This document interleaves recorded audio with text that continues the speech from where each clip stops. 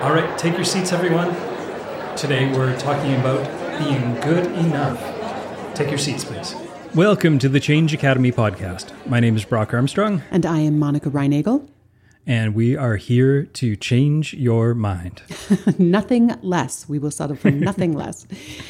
You know, sometimes our desire to change is unfortunately rooted in a belief that we're not good enough the way we are, and that we need to fix whatever's wrong with us before we can be happy or fulfilled. But I think rather than being motivating, this can actually be a very limiting belief that can actually make it harder to create positive change. So in this episode, we're going to explore this idea that we are good enough even when there are things that we might want to change. It's a very important distinction you made there. But first, we always like to touch base and talk about what people are working on. Are you working on anything new, Brock? Well, yes, I am, and it actually partially fueled the reason that I wanted to cover this topic in today's episode. Because recently I was sort of looking at my life and my work and where I'm at in life in general, and I actually had to admit to myself that I am actually less ambitious and more beholden than I would like to be, and I'll explain what I mean by that. I mean that I think that I work harder when I'm actually trying to please somebody else or just not let them down than when I'm simply just trying to get myself ahead. And my fear of letting someone else down is actually stronger than my desire to please myself. I've always known and I've always admitted, and I even have a friend who gave me the label of ODSR. Have you ever heard of that? No. It's overdeveloped sense of responsibility. So I have what apparently is a very strong case of ODSR. And I've always worn that as a bit of a badge of pride, but I didn't realize that it actually extended into my work life. So I'm actually working on making some plans to turn that around. And part of this is going to be explained in this episode of how I'm going to tackle that at least. Wow, that sounds like a really big realization. It reminds me a little bit of Gretchen Rubin's book, Better Than Before, in which she has those 4 tendencies that she's invented that explain how it is that we form habits. And I know you and I don't always agree with every part of this philosophy, but one of them is obliger, right? Right, yes. And what you're describing sounds a little bit like Gretchen Rubin's obliger tendency. Yeah, it is very similar to that.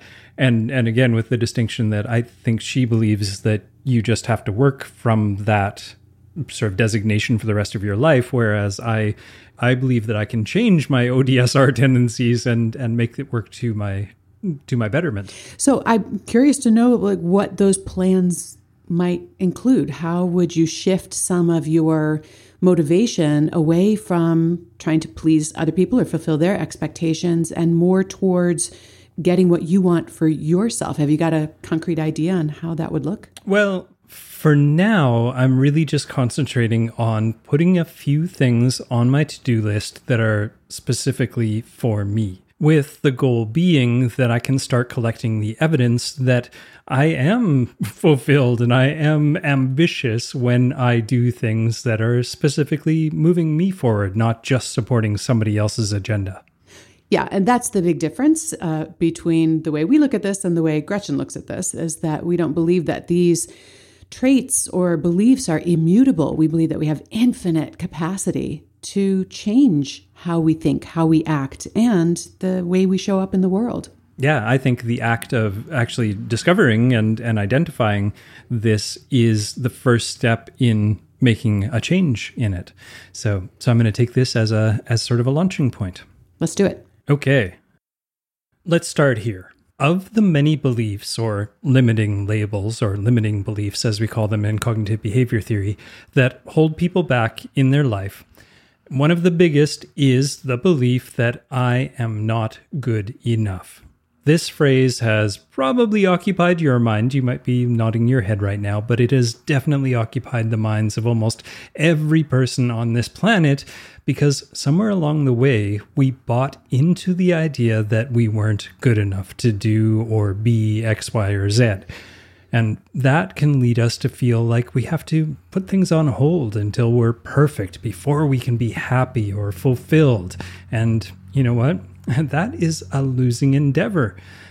What we really need to do is make peace with our imperfections, not wait until we fix them. And notice that I said make peace, not give up on, because there's an important distinction to be made there. Right. Making peace does not mean that we just throw our hands up in the air and give up on them. Yeah, I think there's a big difference between accepting what is and deciding that it could never be any different. Can't win, don't try. Right.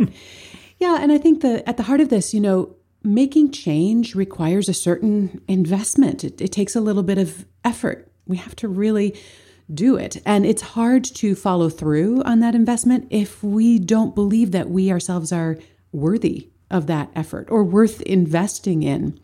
And so often, we feel like we have to solve whatever the problem is, whatever we've identified, that way that we think we're not good enough. We have to solve that in order to love ourselves or respect ourselves or accept ourselves. But in reality, it's exactly the opposite. We need to start by loving ourselves, accepting, respecting ourselves exactly the way we are in order to have the fortitude to solve the problem. Yeah, I really agree with what you said, that it's hard to follow through when we don't believe that we're worthy of that follow through, because we've said many times on this podcast in past episodes that change is hard. Mm-hmm. You've got to want to do it more than you want to stay the same. So it would be hard to do that if you really don't believe that you're worthy of it. But I think that belief kind of lurks below the surface, maybe below our conscious awareness. And those beliefs actually come from our past, and many of them come from when we're children. In fact, motivational speaker and author Louise L. Hay, I found a quote from her that she said, "We learn our belief system as very little children, and then we move through life creating experiences to match our beliefs." So look back in your own life and notice how often you have gone through that same experience. I like what she said in there, that we actually, we have these beliefs and then we move through life just creating experiences to match our beliefs. And we talk about doing the opposite in this podcast quite often, which is creating experiences to match what we want to believe in or what we want to be changing and moving toward. And I think all too often we actually create the experiences that hold us back. Right. It's all about what evidence we collect. And like Louise Hay said, this habitual thinking that we sort of created when we were kids can follow us throughout our entire lives. And here's some examples if you're wondering what exactly we're talking about. Let's say you had a parent that wasn't there for you when you needed them. Then that belief might be, well, there must be something wrong with me that they weren't there for me, and therefore I'm not good enough. Or maybe my partner broke up with me, so there must be something wrong with me, so I'm not good enough. Or I was turned down for that job that I wanted.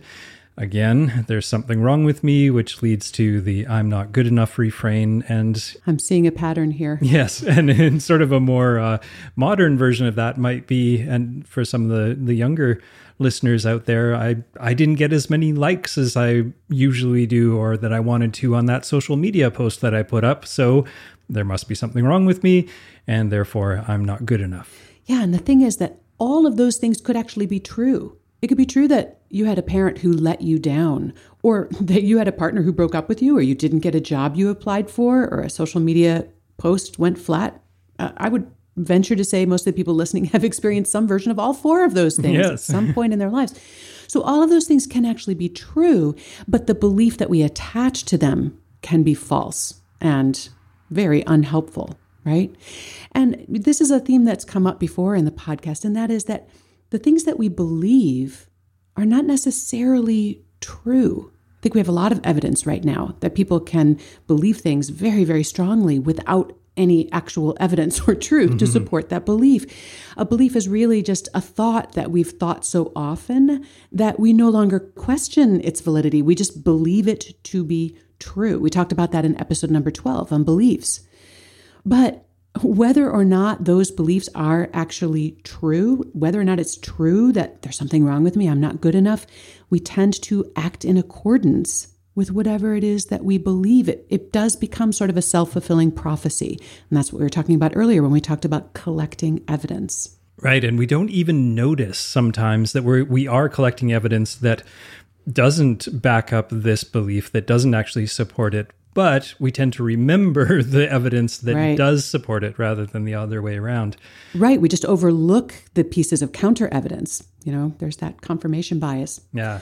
Unfortunately, we so often use it against ourselves. Yeah. We're a weird species, aren't we? Right. Now, the good news is that as we actually learn to think differently and take ownership of our new ideas and our new beliefs, we can actually change the way we think and change the way we interpret the past and change and modify our expectations of the future. And if you go back to episode 14, where we talk about the past not predicting the future, you can find out more about that. Now, this includes the belief that we need to lose a certain amount of weight, or we need to make a certain amount of money, or we need to get a certain job or a promotion before we can be happy and content and really begin to live our lives. We tend to put things on hold, just thinking, well, I'll do that once I lost 10, 20 pounds, or I'll put that off until I've got the money saved up in my bank account. And even when those times arrive, we often don't, it doesn't get us to where we need to be. So we've just put our lives on hold for no good reason. Yeah, it's so tempting and so common to think that if we can change the external circumstances, things that we identify that we would like to change, like the things you just mentioned, maybe our body, our money, our job, our partner, our habits, if we can just change those externals, that it's going to change our internal experience. But it usually doesn't work that way. We might be more satisfied with those particular circumstances for sure.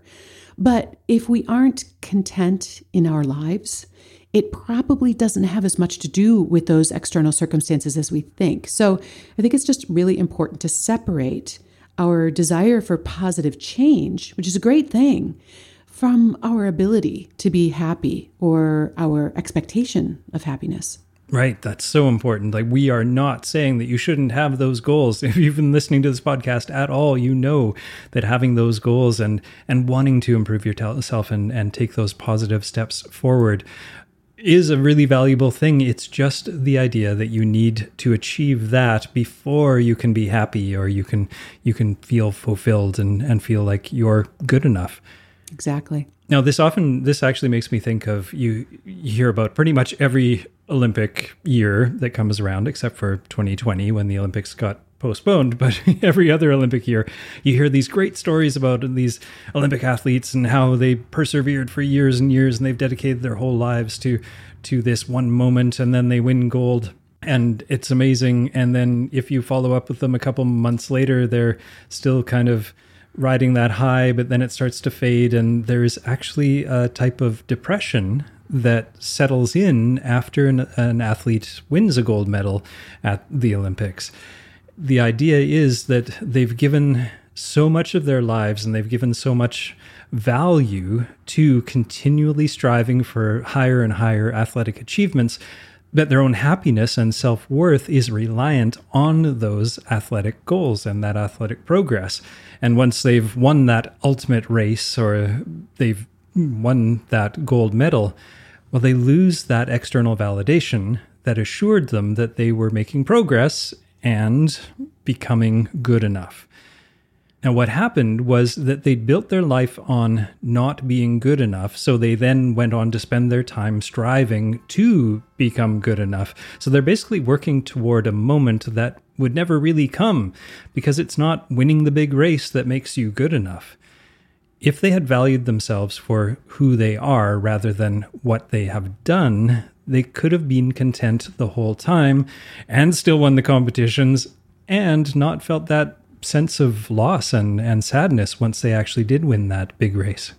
Yeah, that's such a great illustration. I mean, it makes me just want to say that again. It's so important to separate our desire for positive change or to achieve a certain goal from our ability to be happy and content in our lives. Two totally different things. And it kind of goes back to what I was talking about at the very beginning about what I'm working on with myself. I think I've identified that to a certain extent, I'm placing value on myself because I think people are liking me for what I'm doing rather than who I am. And I think that's a really important lesson for a lot of us to learn. Right. Now, a fellow named Kane Ramsey, who's actually the founder of ecology, and that's where I studied cognitive behavior theory, he has this quote that he says, "If we're simply bold enough to accept the fact that who we are as individuals is good enough, not perfect, but good enough, then this sets us free for the rest of our lives.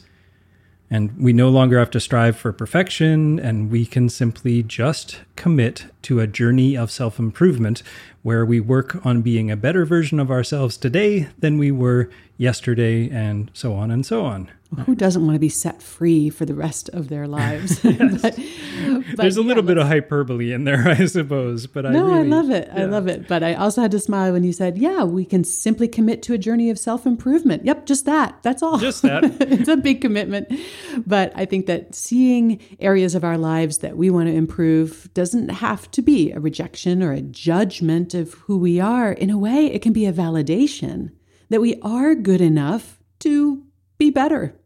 Right. And I think if you're actually listening to this podcast right now, you probably have bought into the idea that committing to a journey of self-improvement is worthwhile and not an onerous task. It's actually quite exciting. Yeah, but it does require being on guard for those limiting beliefs that can be lurking without our awareness. So I guess our takeaways from today are that when we're always striving to become good enough, then we're living our lives from a place of not being good enough or being broken or needing to be fixed.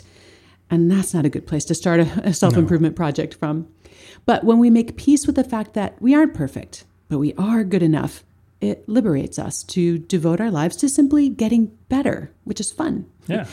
And making peace with our imperfections doesn't mean that we stop trying to better ourselves. It just means that we don't have to delay our contentment or our feeling of self-worth for that elusive day when we finally reach our goal. Yeah, it's funny. While I was listening to you do those takeaways, I sort of started thinking about, we just bought a new house, and our house is really good enough. It really is good enough, but it has its imperfections, but nothing that will prevent us from living happily in it as we do the little improvements and little tasks around the yard and around the outside and replacing the windows and things like that. But sort of that same idea.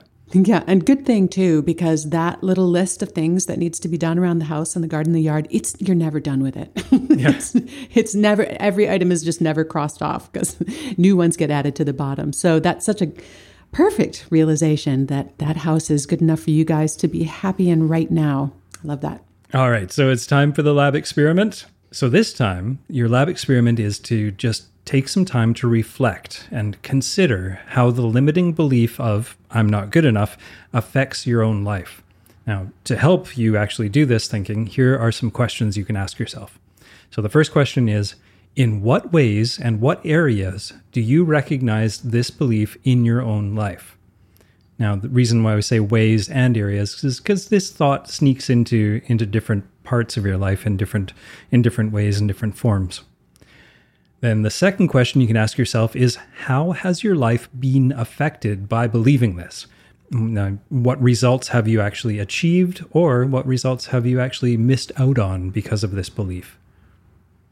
Now, the third question is, think about the past events where you have learned to believe that you were not good enough, and then consider how you could actually reinterpret these events now. And this could go back to like the things we were talking about earlier about a parent wasn't around when I needed them, or that partner broke up with me. Can you look back on those events and reinterpret them in a different way so the end result isn't "I'm not good enough"? And finally, number 4 is, if you make the decision to choose to accept the fact that who you are as an individual is fundamentally good enough, then how might you change or modify your expectations of the future? Would you maybe start that business you've been thinking about, or plan that investment stock portfolio that you've been dreaming about, or maybe just ask that person out for coffee that you've been thinking about for a while, but not in person, of course. It's a virtual coffee. Such a good lab experiment. I hope everyone takes a little bit of time with that. this week. And if you are enjoying the Change Academy, we hope you might tell a friend that you think might also enjoy it, or even leave us a review on your favorite podcasting app. And let us know what you're working on. You can drop us a note or record us a message from our website, which is changeacademypodcast.com. Yeah, I'm sure you're not alone out there if you do have that thought of not being good enough. So let's provide some support for each other. Make sure that we know we're not alone. All right, see you next time, everybody. Bye-bye. All right, thanks, everybody. This has been the Change Academy podcast. Don't forget your lab experiment.